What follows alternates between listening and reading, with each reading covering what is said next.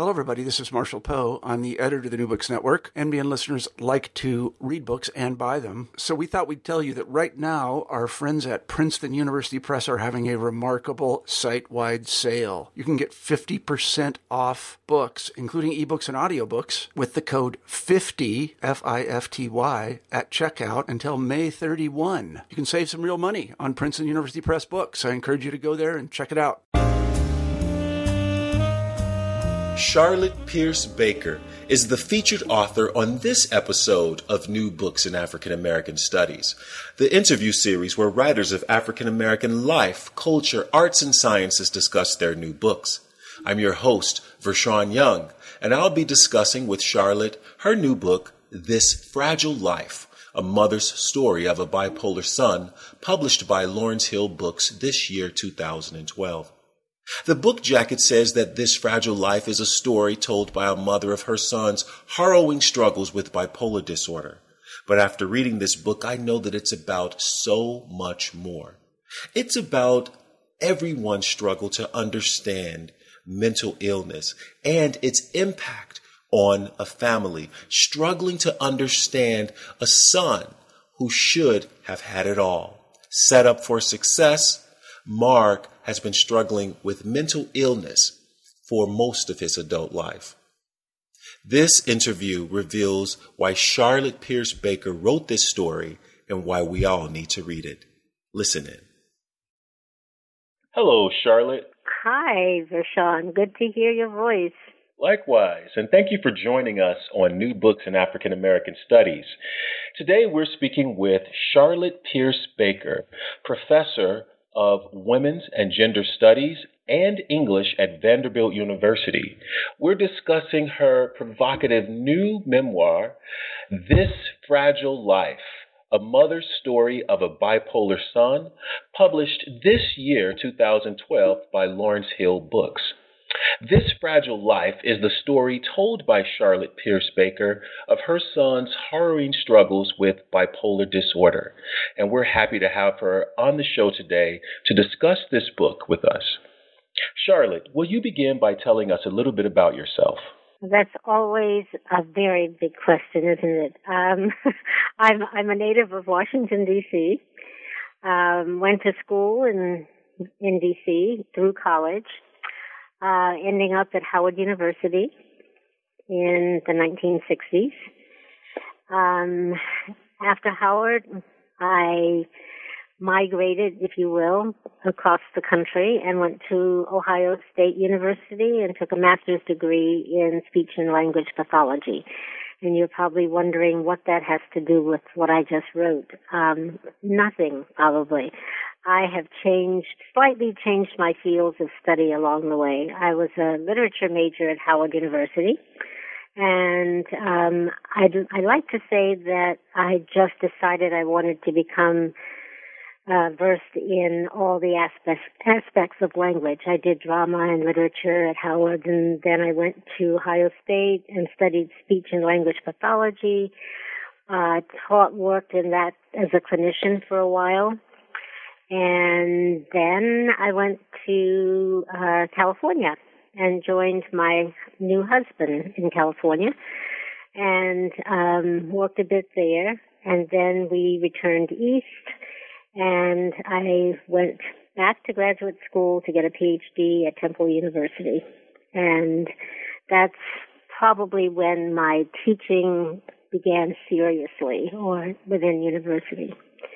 And after Temple, and after spending some time teaching in a prep school, Germantown Friends School in Philadelphia, Pennsylvania, my husband and I both went to Duke University.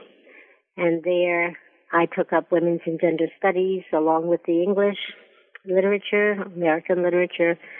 And then from Duke, I went to Vanderbilt, and that's a very quick summation of my little migration in academics. But very pleased at Vanderbilt to be a part of, I guess, the growing and changing and shifting idea of what women's and gender studies are all about. I was director of Women's and Gender Studies for 3 years. We tried at that time to get our name changed, but we had to wait a little while longer, and I think we have to have a few meetings and people from the outside looking at what we're doing, and hopefully we will be able to change the name to mirror more what's going on in society.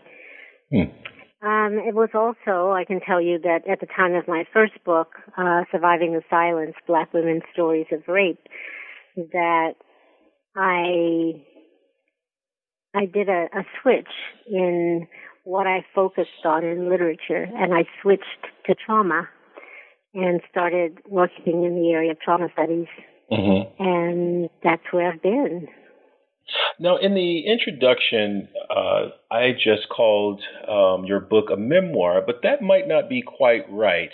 It's part memoir, it's part literary nonfiction. There's creative writing and poetry here. It's also the book also includes the poetry from your son, Mark, who the book is about. How would you classify this book? I think it is memoiristic. I can say that about it because it is my point of view and I'm the one telling the story. But I think people have trouble categorizing the book. I think they had trouble when they put it in the bookstore. Where is this book going to fit? And I think it's biographical as well as memoiristic. And it also, I hope, speaks inadvertently to issues of gender as well as race. So I think it's one bookstore put it in the psychology section. So I was very pleased about that because usually you don't get that kind of broad look at a book that is written by an African American woman about an African American family. So it's all of those things, I think, Vershawn. I borrowed straight from the book jacket when I described what your book is about, This Fragile Life, a mother's story of a bipolar son. But what would you say the book is about? Oh, I would say the book is about our family dynamic. And that's what I hoped it would end up being, that people would see this. Okay, the mother writes the story, but it really is about a family in crisis, a family dealing with an illness that really is traumatic and changes the lives of everybody in the circle. I want to say that I've been an admirer of yours and of your work for a very long time. And one of the things that you're welcome. One of the things that I most admire is just how brave you are. I mean, you take difficult subject matters and you write sensitively and at length about them and personally. And I want to start out by asking you a hard question, which is, how did you come to write this book?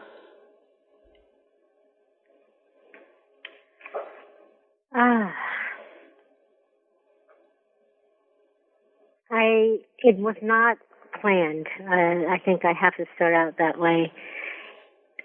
And this is fascinating to me as well, Vershawn, because most people, when they write a book, sit down and say, oh, I'm going to write on this topic. This is what I need to do. And this is my long-term plan. And for my short term, I'll do this and this. It wasn't that way for me with either book, really. But specifically with this one, I didn't make a conscious decision to write this book. I didn't need to write a book, for promotion or anything like that. We were all blindsided by this illness. And I began writing and taking notes to help myself in the beginning, just to remind me what was going on, what had happened. Bipolar disorder, in its worst manifestation, is it's like a tsunami. It just sweeps you up, sweeps you in, and you don't even know what's missing. And so I had to keep notes to figure out, well, why is our son acting like this? Why is he now, oh my goodness, in the hospital? Now what do? We didn't even know where to turn for doctors, or what kinds of doctors and therapists were needed. So I learned everything moving along. And that's how I came to know bipolar disorder, and how all of us did. So I started taking notes, and really to give us some kind of framework for working, especially my husband and I, because our son wasn't always with us. He wasn't present. But we felt we had to do something to help him along. Mm-hmm. So that's how it started, really as notes. And as I was writing one day, I thought, wow, I would have loved to have had some of this information. I also started reading anything I could get my hands on, background on bipolar disorder, which was previously known as manic depression. Did I know that? No. I didn't know any of the basics. So as I'm taking notes and jotting things down and realizing how fascinating this was, as well as, oh my goodness, that's what's happening to our son right now, I thought maybe I could make a notebook for other parents. And I really first started thinking about it as other women, other mothers. And it really did start that specifically. This is for other mothers, so they won't have to do what I am doing now, so they won't feel so alone, so that they feel there's something to hold on to. And so it started that way. That's how I came to write this book. And then as I settled in, I realized that I was writing anecdotes. And then I went back to that, and someone said to me, who was in psychology at Duke, said, have you thought about, like making this a manual? So you see, I didn't know what it was going to be. Mm-hmm. And I said, no, I hadn't thought about doing a manual. But she said, this would be so great for people who, like you, don't know where to go. They don't know where the doctors are. Nobody was talking about bipolar disorder. Nobody was talking about mental illness. Mm-hmm. So this has been a long time in coming, this book. And it's had many manifestations, many drafts.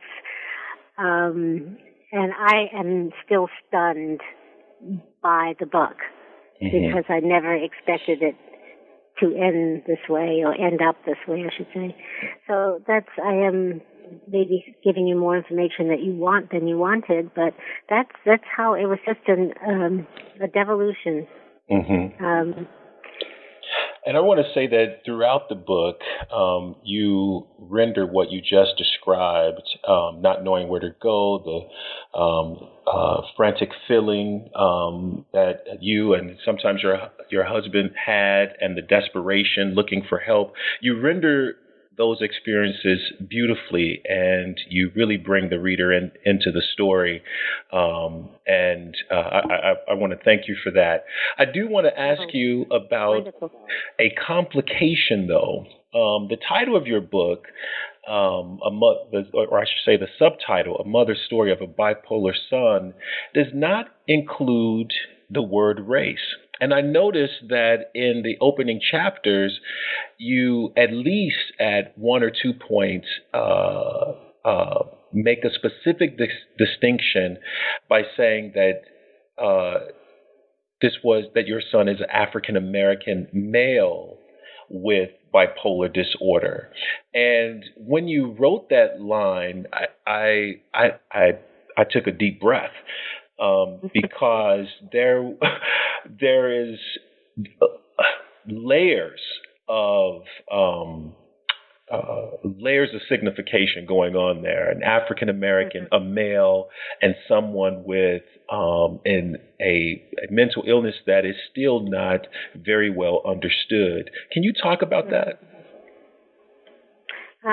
Well, thank you for that question. Race was always a factor for me, but the butt of it is that I didn't really want to write. I knew I didn't want to write a book when I started really writing a manuscript, okay?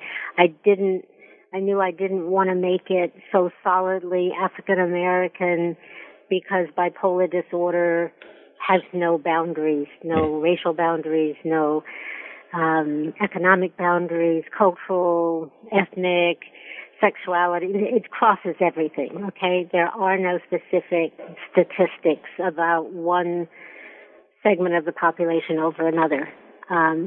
So I guess part of me was hoping that it would end up being a book for everybody. However, I felt the fact that we were an African-American family was very important for the reader to know. And they could take the heaviness of it, or they could take it lightly and say, oh, they just happen to be. Or African-American readers could take the book and say, finally somebody's talking. You know? I guess you mentioned that I seem to take difficult topics, and that's not a choice either. I think these topics just sort of grab me, you know, and I do not like silences when they hurt people. And this, to me, to have been quiet, especially being in the economic position that I'm in, okay, as a full professor, you know, with tenure, and I have a solidity that I wouldn't have had if this had surfaced when I was, you know, just looking for a job or a junior professor somewhere. You know what I'm trying to... I understand. So I did want, I wanted it known.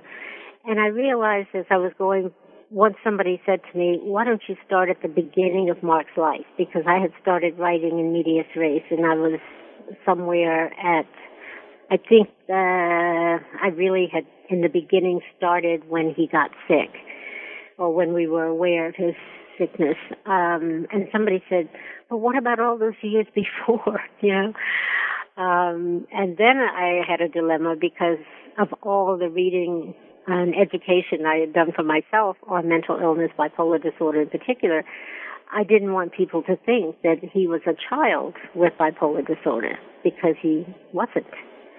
And so I had to make that decision. How am I going to write about him from the very beginning so that people can see that, you know, he was a normal, happy black boy. But the thing that he ran into more than anything was racial, you know, events or incidents and what have you, with the one that starts when I went for daycare. And so you think this child who's not even 3 years old, and people are discriminating against him. So I tried to make it organic, and I didn't make up any of those situations. They really happened, but they happened throughout his life. Also, Mark, as he grew into early adulthood, has always been aware of his place in the United States of America. And I teach about race and ethnicity. My husband teaches about race and ethnicity. And so he had been living with this all his life, and he had known African American poets and novelists and scholars. And so race was always a part of our household. So it seemed wrong to not have that as part of the book. Okay, when I came to the title, I thought, I'm not going to worry about that in the beginning. So I put that away and said, in time, I'll go to the title and figure out what to do with it. But meanwhile, when the book found a home, they asked me what I wanted to do with the cover. And I really had never thought about putting photos on the cover. I was trying to think of somebody's artwork or whatever. And one of the editors said to me one day, "Do you have any pictures of Mark when he was growing up?" And so I sent a whole bunch of pictures in. And, you know, I wasn't waiting to hear back, but in the process, I was getting phone calls. And one editor said, we have, and at that time I think they had even a younger picture of him than the one on the book, and it was something, maybe it was a family picture, it was just all these different pictures. And so they made the decision about what to put, and they kept running it by their committees. And finally, one of the editors told me way late in the game, and I think because we had a relationship by telephone, she said, "There's something I want to tell you." She said, "It's just kind of interesting, and I thought you might want to know, or it might help you in the end to decide what you're going to do with the cover." And the anecdote was that when they put before committee the picture of Mark alone, the oldest picture, the most recent picture of him, alone on the book, and they took it to committee thinking this is it, and everybody thought he was deceased. And I thought, wow, that's really interesting. And I don't think it had to do with race. I think it had to do with mental illness. That most of the books that, and I don't mean all, but most of the books that are memoiristic, if they're written by somebody other than the author, the person is deceased, or the person is hospitalized, or the person is in prison. And it was really, really interesting. And I thought, wow, this is really important. You know, here's a young African-American man who's trying to survive. And he's not in one of those situations. And so they ended up saying, "Can we choose?" And I said, "Sure." And I agreed with their choice. There were, I didn't want to be on the cover, but there was just a funny family picture that Mark liked, and I ran everything by Mark. And he said, "Oh, that's nice, Mom. That's us together." So that's how the cover came about. And so it was no longer a need for black in the title, because you could look at the pictures. You know? So it was great. I loved the fact that it was all there on the cover without having black in the title. And the pictures on the cover are very nice. And as the saying goes, a picture tells 1,000 words. And these pictures are, at least a couple of them, have places in the memoir. And the reason why I say that is because the first picture of the young Mark with this full head of curly, beautiful hair. Oh, that, you know, I had not I had forgotten that anecdote and that picture. That's very interesting. Yeah. That was the hair that she wanted cut. Yes. You mentioned a moment ago that Mark experienced some racial discrimination, and that discrimination not only came from whites in the story that you relayed about the daycare that wouldn't allow you to enroll him, but also from a teacher or daycare administrator that did allow Mark to enroll an African-American woman. Could you tell us about that episode? She's probably alive and well, and if she gets a hold of this book, I wouldn't want her to think, "Oh, I know that she knew who I was." So I have to be careful here. But it was a daycare center in Philadelphia, and they prided themselves on mixing the races of children, because there were a lot of children in the daycare who were children of faculty, but there were neighborhood children as well. So there was a cross-section. But Mark didn't fit. I forget how I put it in the book, but he didn't fit the profile of the neighborhood child who was there because the parents couldn't pay. Mm-hmm. And Mark was very verbal very early on. And I'm sure, it interfered with her teaching to some extent because he had a lot of the answers, that kind of thing, the worrisome child when you want to say, could you just be quiet, please? So he was really getting penalized for speaking or for knowing the answers. And the children, of course, the children process what they see, and they saw him being punished. And so I'll never forget that day that I went by, decided that I needed to go by more often and just pop in. And that's what I saw, the children taunting. Mm-hmm. And Mark, Mark wanted his hair cut in the style of the day, way back when little boys who were black had their hair cut very, very short, and the parts were cut in. And that's, we did the best we could to get him what he wanted, but it didn't work. And now this is probably something off the page that I shouldn't say, but I'm going to anyway. I have a feeling that that's why Mark shaved his head when he went away to school, went away to graduate school. He's never grown his hair back, except for his wedding. I think he did that for my mother, his grandmother. You know how that goes. Honey, can't you grow your hair back? Right.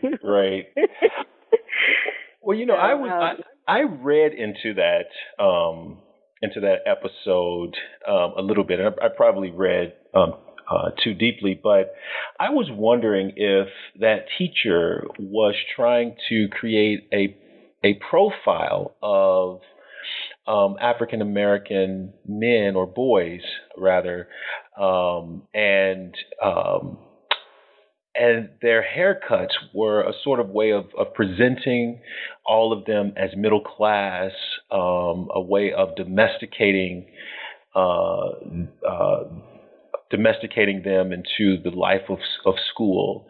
And Mark's full head of curly hair was in some ways, more radical, even though, and this is interesting, it's ironic if my reading has any validity, Mark was the very profile of a middle class African American male, and didn't have to create a performance in order to fit in that profile. It's complicated, right? It is.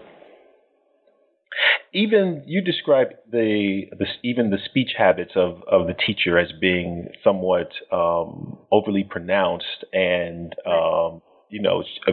performing a heightened version of standard English in order to, in my mind, I'm reading this, in order to really sort of validate her status as a teacher and her middle classness.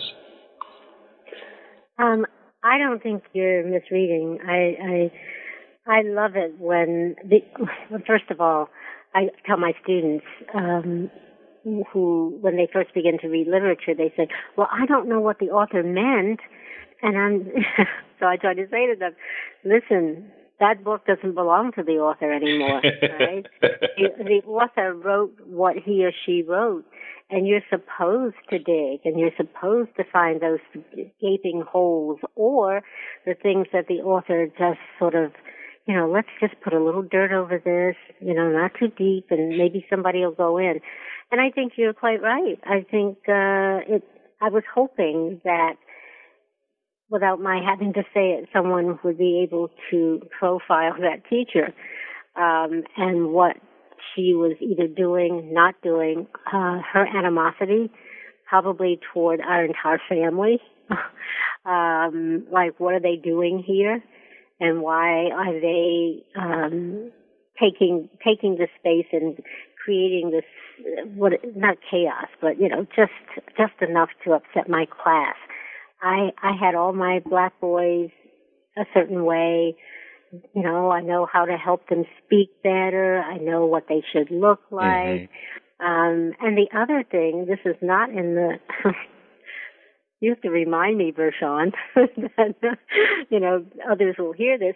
But I think this is a part of it, and I think I had it in the book at one time, and it just got kind of bulky, and I took it out. But a part of all of this, all that was swirling around Mark in this, it wasn't daycare, it was, pre-kindergarten. That's exactly what it was, pre-K. We bought him pants with no zippers because it was easier for him, to go to the little boys' room. Why make it difficult for a 3-year-old, 4-year-old? I never thought that made any sense. This teacher did tell me one day, and she said, and also the boys tease him because he doesn't have a zipper in his pants. I mean, there were so many things that I was not happy with about that space that we had put our child in, thinking that this would be the perfect space because he would meet all kinds of children and wouldn't develop any prejudices, if you will. And there he was, the middle of everybody focusing on him. And so that was another one of the things that she thought we should do differently, that we should buy him pants with a zipper. There is so much to mine there in that episode. I do want to ask a couple more questions on this topic, but I want to take and that has nothing to do with mental illness. I'm sorry. I wanted you to see the fuller picture of that pre-K since you brought it up. But I do want to take you to that particular reference in your book that I said really grabbed me when you wrote it on page 57. And this is well into the narrative and into now Mark's diagnosis with bipolar disorder and your husband's attempts to try to understand it and to come to grips with relating to Mark and to his condition. And the sentence is, by October 1996, Mark and Lisa, who I should say is his wife, his first wife, had vanished totally from our lives. Our son was a black man suffering from bipolar disorder. He was unmedicated, probably high, and often on the edge of rage. I could not bear to picture him wandering the streets of Los Angeles. Okay.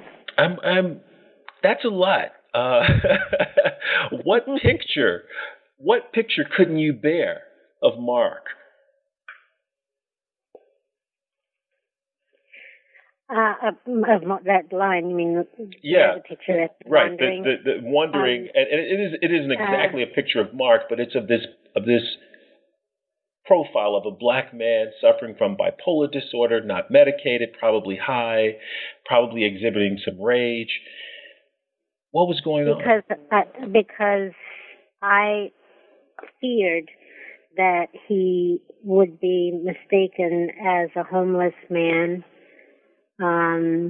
or a man drunk, a man with no purpose, and would be taken to jail. Mm-hmm. Do you think it would be easier to class a black man in that way than another race?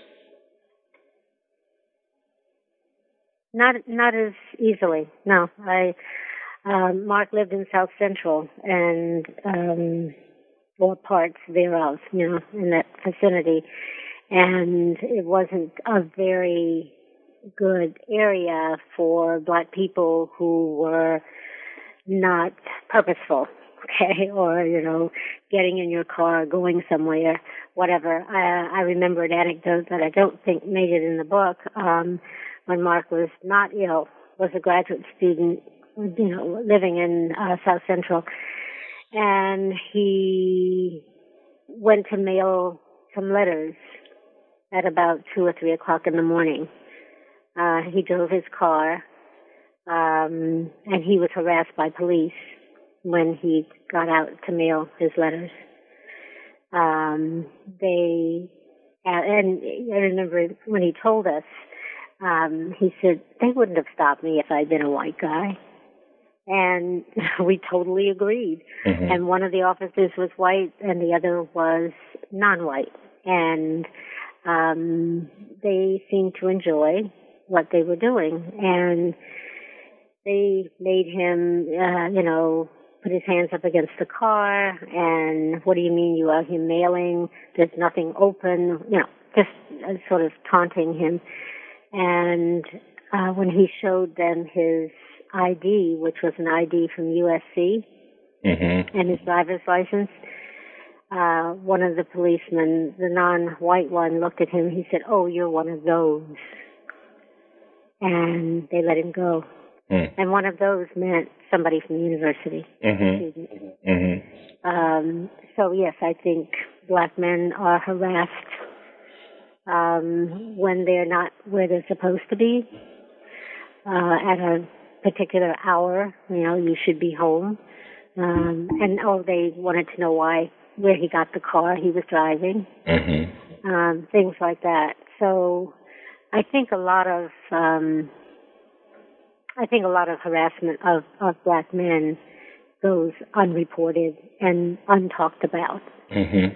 It's almost as if, why talk about it? Yeah, it's just something that happens, And I thought twice before I went out to mail those letters at 2 or 3, but I wanted to get them in the mailbox because they were overdue or whatever. If they were billed, I have no idea. But it was just wrong place, okay? And you don't look like you belong here. Mm-hmm. This is one of the, what you just said is one of the examples of why your book is so wonderful to me, because as I was reading it, I read it from the perspective of an African-American male, and I could see, without your saying it, but you paint such beautiful pictures of throughout the book. I could see the complicatedness of what I'm just going to term black maleness, and what it means to be a black man. I mean, and finding difficulties in society, fitting in when in any realm. I saw that throughout this book, as we just talked about, with even in the 2 different schools that we just talked about, but also later on in Mark's life. What is the right way to be a black man kept coming up for me throughout this. And so now I want to switch gears and ask you about Mark specifically. What's his reception to this book? Now I have to explain why I said now. Okay. I know you were going to ask that. Okay, Vershawn, in the very beginning, it was sort of like, that's something my mother's doing, has nothing to do really with me. And I don't think he knew that, neither did I, that it was going to become a book. Okay, there are a couple of things. Can I speak about his poetry a little bit? Yes. Let me tell the readers for a moment or the listeners, that you included Mark's poetry and some prose in this book. And my own perception and opinion of that is that he's a brilliant, beautiful writer. And you will love that. And after you speak, I'm going to tell you a particular moment of his writing that really stands out. But go ahead. Okay. I wanted to talk about the writing of his that's in the book, because it does have a lot to do with how Mark has received the book and also his reaction to my writing it. I don't remember the year any longer, but along the way, I'm writing these pieces that end up becoming sections of the book. I never wanted them to be chapters, ever. And that was the first thing I was asked. Why don't you have chapters, the editors? And I said, no. Can't have chapters. No chapters. It's not about chapters. It's about somebody's life. Okay. So that was one part of it. And I told Mark that. And he asked me, too, well, how will you delineate what's going on? I said, I'll figure it out. That's why I said there's no overall plan for the book. So when I was trying to get across certain ideas to the reader, I was trying to get across the volatility, for example. I was trying to get across to the reader psychosis. I was trying to get across to the reader suicidal ideation. I didn't want to sound like a textbook. I didn't want to sound like a mother who was hovering and watching every moment of her adult son. And yet I wanted to tell these stories. And so I thought, let me look through Mark's writing. Now you say, well, how did you do that? Well, Mark and I have been very close, I guess, forever. But when he started writing and he wasn't living with us, he would send me things, and I would keep them. I kept all of Mark's poetry. When he was making journal entries about jail and his feelings, he would say, Mom, what do you think of this? Because I think he always wrote with the idea that maybe one day he would publish something. He also himself did about 3 or 4 small chapbooks that never got published, but I have copies of those. So I started looking through all that I had of Mark's, and I thought, maybe he has a poem, maybe he said something about this. And sure enough, I found things. So I started popping in a poem every now and then, or a piece of writing. And in the beginning, this book was like 300 or more pages of manuscript. I don't think you can read that much of mental illness and still stay put. So obviously it had to be cut down. But I had more than I needed of his writing. And I've always loved his writing. And so I started putting them in places to help the reader see that I wasn't making this up, that I wasn't seeing pathology where there was none. You know, it was sort of like, how can she talk about her son in absentia like this, you know? Mm-hmm. Doesn't he have anything to say about this? Mm-hmm. And so that was Mark speaking. And as I began to do this more and more, I realized that our writing was speaking to each other. Mm-hmm. It was kind of strange that every now and then it was like, wow, you know, that's what I was trying to say. And I was pointing to a poem. And so that I would pop it in. Okay, I had started doing this, and finally I thought, oh, Charlotte, you haven't asked Mark, you know, if you can do this. And the first time I asked him, he was recovering from a very bad episode. And he said, sounds like a good idea. And he said, let me think it over. And, you know, like maybe the next day he said, I don't think so. He said, you know, because one day I may want to publish my own poems. And I said, fine. And so I just backed away. And because I had no deadlines, I didn't have a publisher, it didn't bother me. So I kept my writing going. And as I wrote more and more, I kept using his work. And I thought, I'll ask him again later. So I must have asked Mark 3 times. And in the book, the book ends there, the time that I went to Atlanta and said, I'm bringing you a full manuscript and I want to sit down and let's go over it and talk about it. And then you tell me what you think. And it was at that point that he said, I see what you're doing. And he said, yeah, you can have the poetry. So that's a long way of explaining how the poetry got in there, mm-hmm. how Mark said, and after that I said, anything, since you've read the entire manuscript, yes, I will change things, but I will not send it to press until you've read what's going to press. And so he read the final manuscript before it went to the publisher, and still said yes, and I have his signed copy, signed affidavit saying, I know what's going on here, and I agree to have my poetry and prose in this book. So I tried to, gather everything that I could in terms of I was always aware of the reader because I knew I wanted to be the reader, if you know what I mean.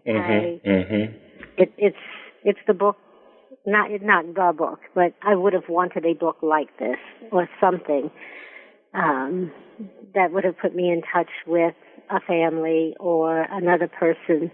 And Mark said that. He said, maybe, Mom, this book will help somebody like me.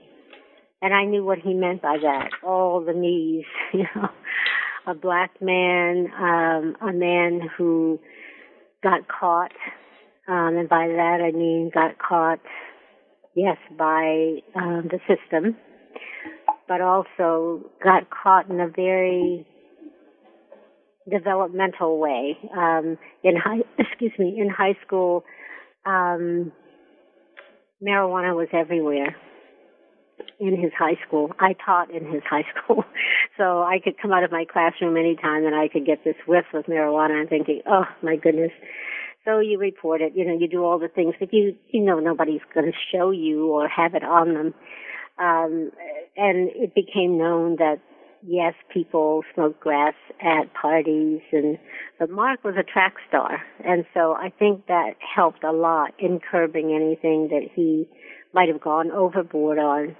But most of, I'll say, the young people who were smoking grass stopped smoking grass when they left high school or when they got married or when they went to graduate school. But Mark got caught because he was self-medicating and he didn't know it. So grass became the thing that helped him to feel some semblance of normal. Now, let's make a distinction here because we're treading on something that's really important, and it's something that I wondered about as I was reading the book. And that is, when did, and I know that it's hard to pinpoint, but when do you think Mark's bipolar disorder began? I ask this question because there are several moments in the book where you, as the mother and the writer, are saying, I wonder if these episodes of rage or Mark's being out of sorts or not exhibiting the mild disposition that he had when he was younger, were these beginnings or signs of bipolar disorder? Or are they just signs of being an adolescent? What do you think about that? Well, first of all, I should have said in the very beginning, I'm not a physician, I'm not a psychologist, I'm not a psychiatrist. I really am, I really did write this book from the perspective of a parent, the perspective specifically of a mother, being observant, but also then reading and talking to professionals. So I can't speak as a psychiatrist or someone who has been working in the field. But the reason I wrote it that way is that once he was diagnosed at 25, you start thinking back. And so it was in retrospect. And I guess if I had, if I were given to do it again, I would have interrogated those moments of rage in a different way. Every time I spoke to somebody about the anger or the rage or whatever, and when I say spoke to somebody, other parents, friends, now probably looking back, I would have said to a doctor, tell me if there's something going on here, or tell us. But then it was, your friends, peers who have teenagers like you have, and everybody said, he's just a teenager, and it was almost like, don't be so harsh, or lighten up, and, it's okay, he'll grow out of it. So I hadn't a clue, Sean, when it was happening. Mm-hmm. But looking back, that's not the way he was. That was not his personality. And the anger became rages, and it got worse. So I do think it was the beginning of something, and who knows whether they would call it bipolar disorder then or not. Mm-hmm. Don't know. Towards the end of the book, when you reflect on your writing process and also on how you came to this book, and you describe what you've just told the listeners about allowing Mark and also his second wife, Michelle, to read the book, you quote Mark as saying, "It's hard stuff to read, Mom. I had no idea I was going to like it so much." Now, in that one sentence, there's a couple things going on for me as a reader. When Mark says, "It's hard stuff to read, Mom," and then there's a switch. I had no idea I was going to like it so much. Some of the hard stuff to read, I imagine, would be some of the reflections on your feelings or your reactions to some of Mark's episodes.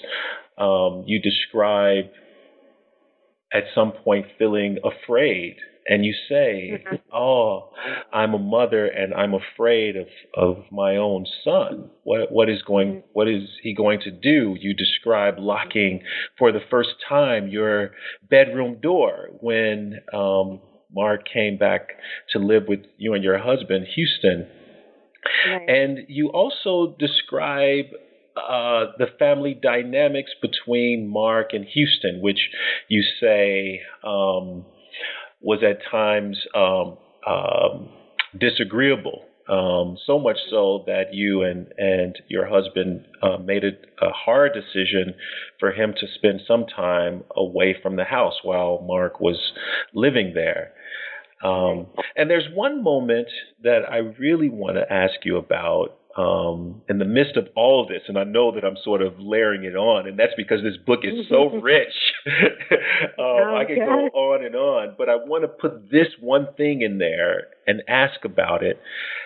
You say that at some point along the way, you had accepted Mark's condition, that he was suffering from mental illness, and that now you had to figure out how to deal with him, how to support him, as well as how to deal with that yourself. But your husband had a little bit more of a difficult time. I forget exactly the place that you describe it, but you say that he said at some point that Mark brought this on himself, that he had had become known to you and Houston that Mark had used drugs and alcohol as a teenager, and maybe he thought that drug use was a causal factor in Mark's bipolar disorder. Can you talk about any or all of that? Wow, you are a discerning reader, and I thank you for that. Well, we were Houston and I were suffering. All of our parents were alive. Okay, they're deceased now. But how do you tell grandparents? How do you tell your good friends? How do you look at each other, meaning my husband and I? What do you say? What do you do? I think it was just my husband, Houston,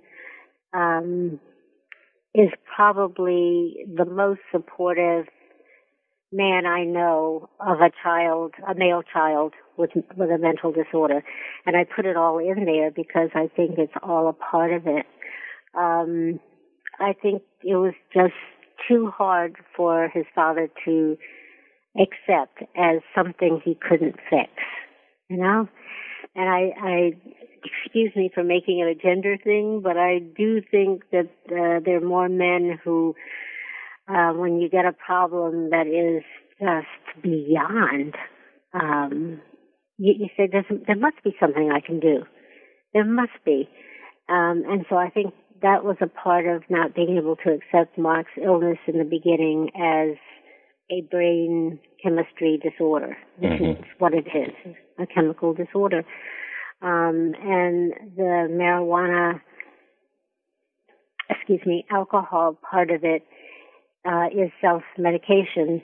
The statistic is pretty high. It's like 55% of people who suffer bipolar disorder type 1, which is probably considered the worst kind, self-medicate because the medications for the illness are debilitating.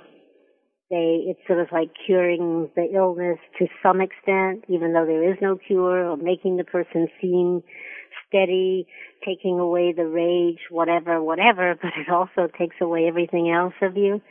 And so, and that's what I've learned from Mark, that the times that he has maybe not taken a pill or a few pills or whatever, or even if he takes the pills, just having the marijuana or the alcohol to make him feel more normal. Now, he may not look normal to the outside world, but he feels better. So, all these things were in play, and they came out of nowhere. Blindside is what happened. I do mean that. We were blindsided. And so it took Houston and I a while to figure out how to help our son and to not feel guilty that somehow one of us had caused this to happen. All of that was part of it. And so we sought a psychiatrist to work with us, to work with our son. And we chose someone who specialized in working with bipolar disorder patients, because we didn't have a son there. You see, that's the other thing. We didn't have a person.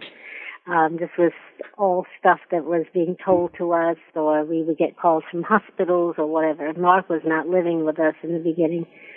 And so this physician, this psychiatrist, helped us to understand the illness, and therefore understand some of the behavior of our son that was so non-like our son. Our son is a very sweet, calm,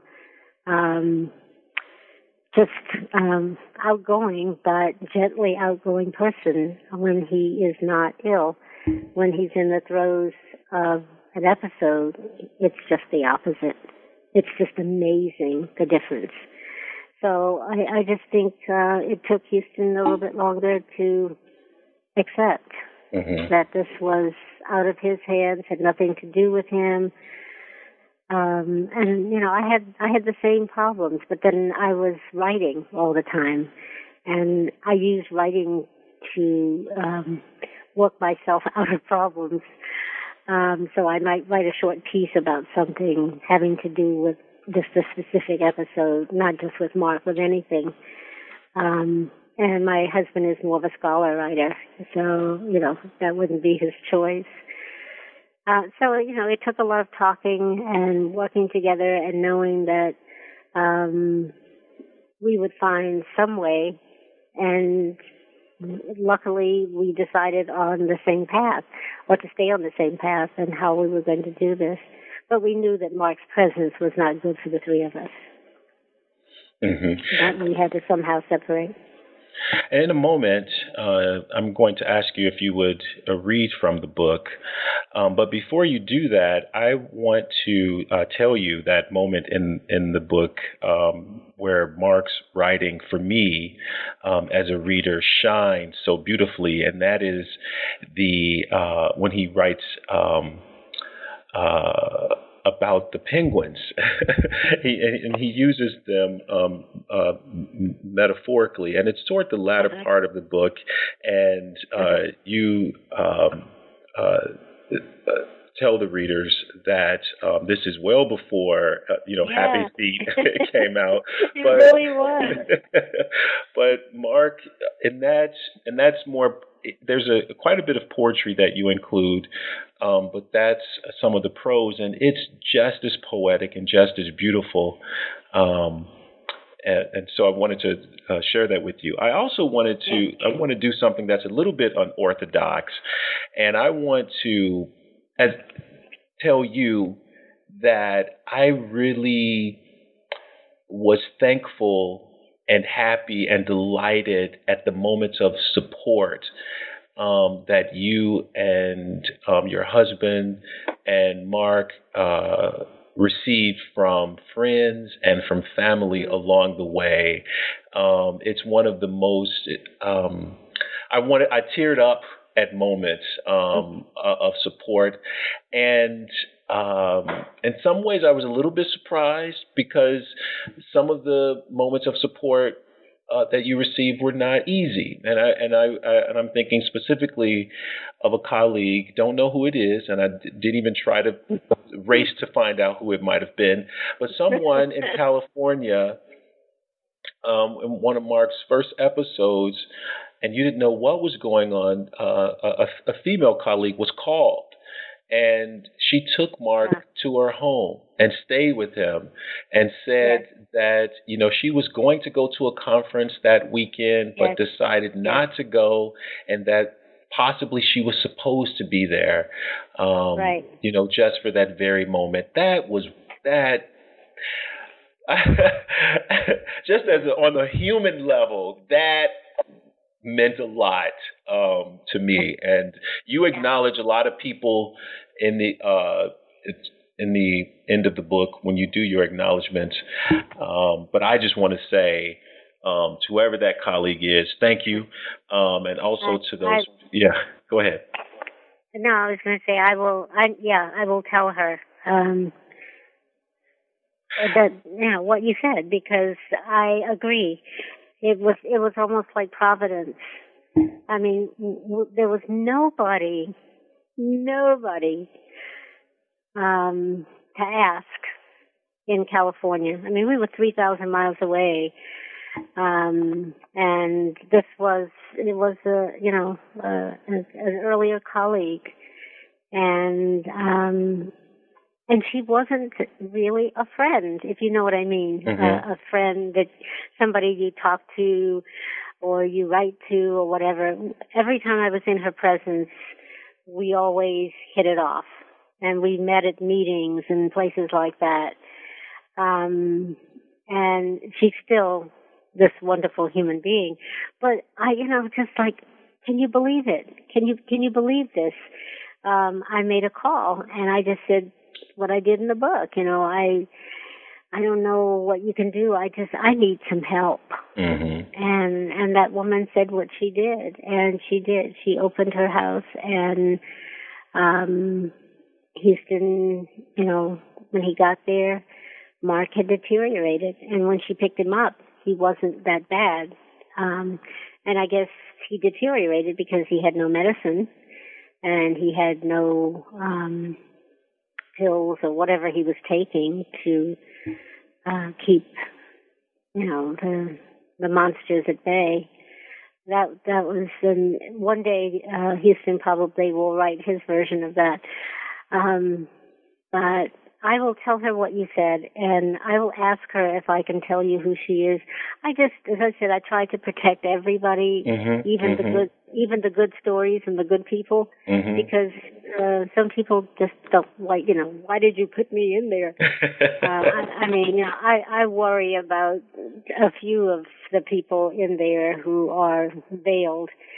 And so I expect I might get a few jabs here and there, but that's okay. But I wouldn't want to put someone who's been so good to us out there, Well, you know what? I agree with you. It was an amazing moment. Yes, and that's why it's better for me not to know, because it's good to know that there are still good people in the world, and that even though the world, as we read about in the newspaper and see on the news, is often a very scary place. Right, you're absolutely right. And people are rightfully self-interested in their protection, and and in many ways take precautions, but some people also put themselves out there and are genuinely interested in other people. And this book, you describe a number of them, and she wasn't the only one, but also when Mark gets hired at the bookstore and at other places, there are people who were genuinely interested in him as a person. But also I want to say this, because this was a very important, what Oprah used to say, aha moment for me. Mark's employer at the bookstore happened to be another angel. Yes, happened to be a nurse with experience with people with mental illness. And she was not put off by Mark's shaky hands, which she understood could have been a symptom of the medication that he might have been on. And she understood that. And the aha for me is this. It's being an informed person about things makes all the difference sometimes in how we treat and respond to other people. And when you described that episode, it was like, that's one of the reasons why this book is so important. Not to make, to take a moment when we want to make hard and fast prejudgments about other people. And in this context, about a Black man who is submitting a job application and his hands happen to be shaking at the time. You described your own response to being an outsider in that moment of watching him hand these applications to people, and you were thinking what they might have been, or at least saying what they could have been thinking, which is, I wonder what that's about. So so you're writing that, I think, means, or to me at least, it meant a whole lot, because it was like, yes, this is what this is about. Well, that is, as I said, I love the way you read. I love the closeness of it, and the trying to figure out what's behind the words, or what's not said here. What would have taken 10 pages to write? And I so appreciate your reading that way and asking these questions, because this is what I hope, if nothing else from this book, is that people will not be afraid to talk about mental illness, and they won't be afraid to say, yes, my daughter has been struck with this, or my son, and I find that when I talk to people, before this book came out, when I was talking to people and asking about experiences, the one or the two things that people would not speak. And for a while I thought, well, maybe, you always think that maybe Mark is the only one. And the two things were prison, jail, either one or the other, and addiction. And both things go so tightly with bipolar disorder, especially for young black men. And the numbers, we know the numbers of black men incarcerated. When Mark gives me the stories of jail, which I do make a difference between jail and prison, okay? But in jail, and you can stay in jail for a very long time before your case even comes up. So he said he was lucky enough to be put on the sick ward because he had a lawyer. Okay. And also when he got put on the sick ward, they gave him his pills every day. And then just like they gave everybody else their pills. And he said, you wouldn't believe, Mom, how many of the guys don't take their meds. They sell them. And so he, in telling me the story, because I would never have known, he said, I really am taking my medicine. I really do want to get out of here. But he was even amazed at the bartering that was going on for pills. So, that's another part that I don't write about because that would have opened up all kinds of other things to bring in to write about. But jail and black men and what you have to be so careful of. And we were lucky enough to have money to get a lawyer, all right, to tell us what to do and help to get him out. But even our lawyer, who was not black, said, some of these guys will be in here repeatedly because they're mentally ill. They need something else that the jails can't do. Okay? They don't have money for therapy plus meds. So it's just you're right. You started out by saying how complicated these issues are. But I do hope that especially African American people will talk more and more about mental illness and just have forums. All of the literature that we read, okay, not all, but a lot of the fiction that we read, there's mental illness buried.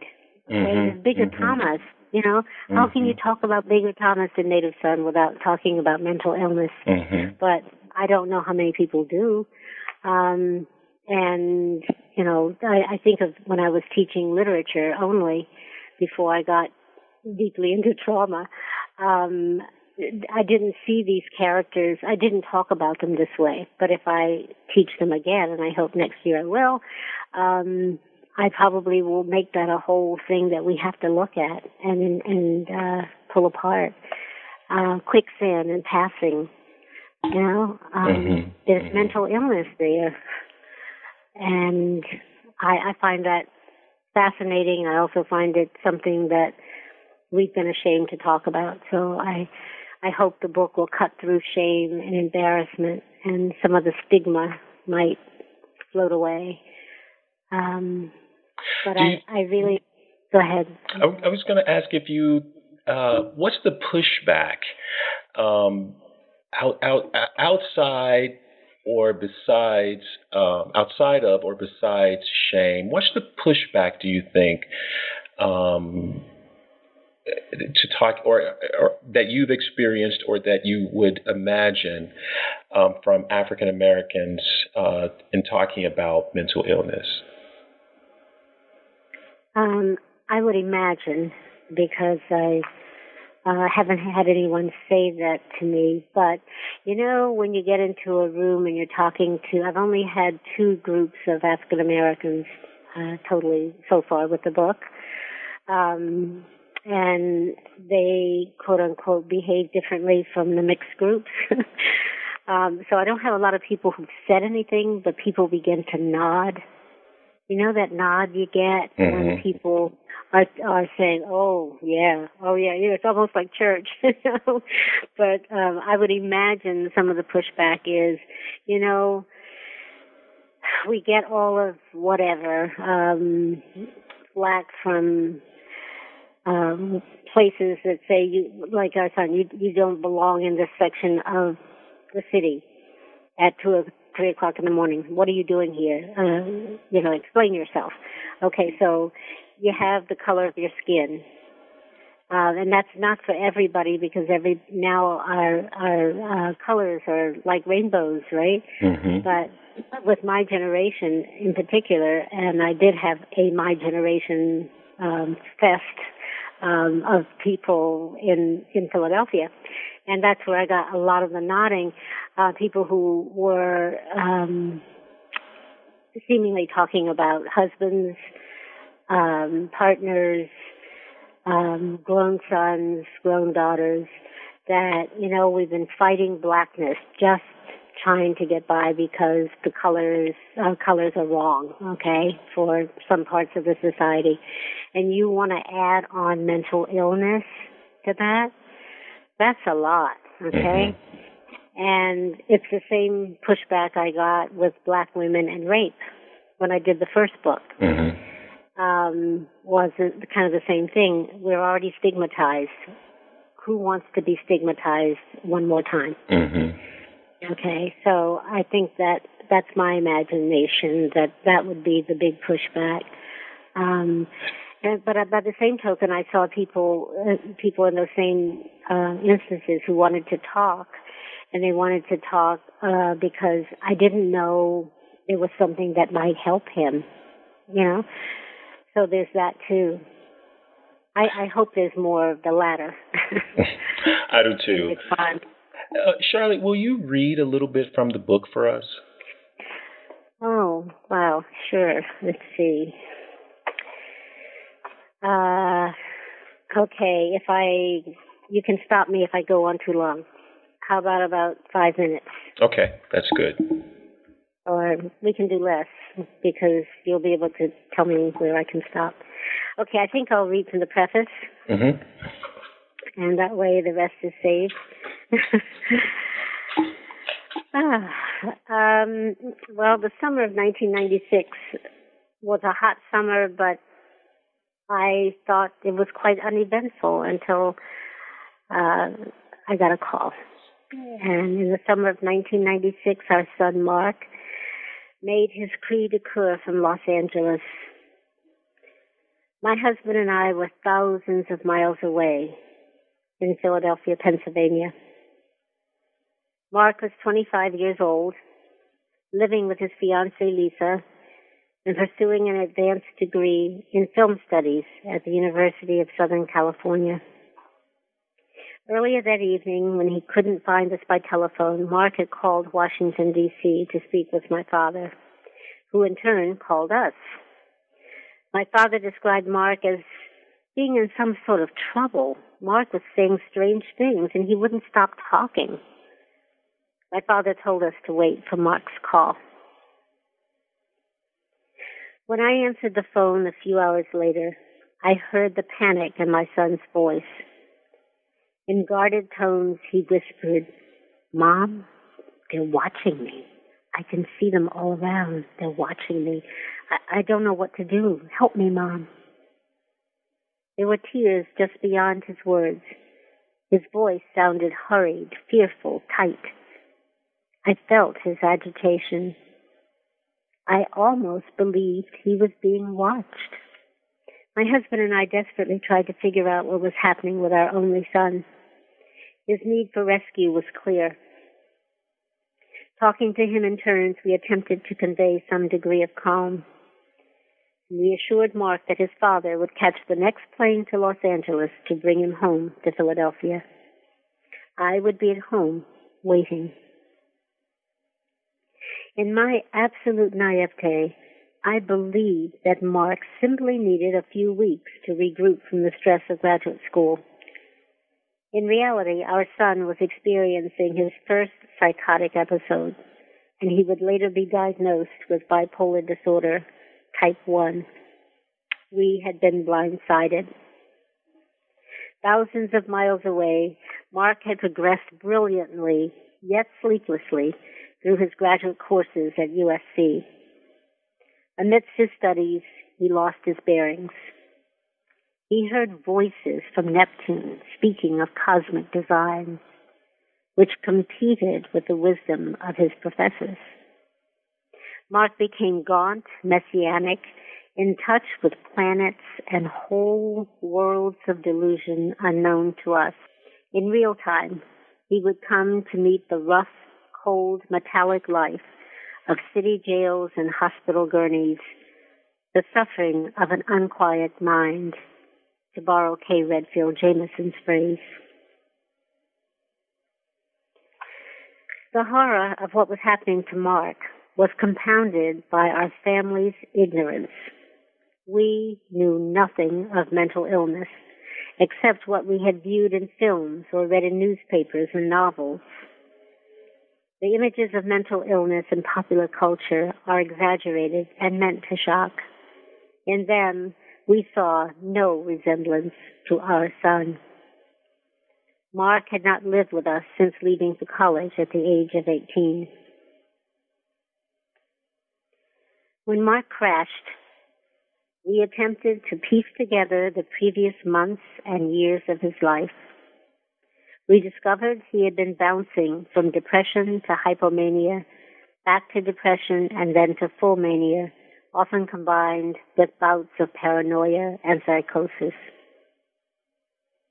We also learned that for many years, the exact number yet to be determined, he had tried to quiet his demons with drugs and alcohol. I learned that the name of this double affliction, which combines both mental illness and substance addiction, is dual diagnosis. Gradually, Mark descended into madness and then hit rock bottom.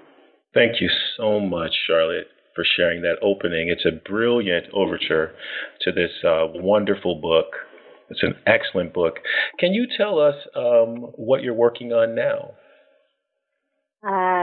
I really am not working on anything right now except trying to get messages out about the issue of mental illness, in particular bipolar disorder.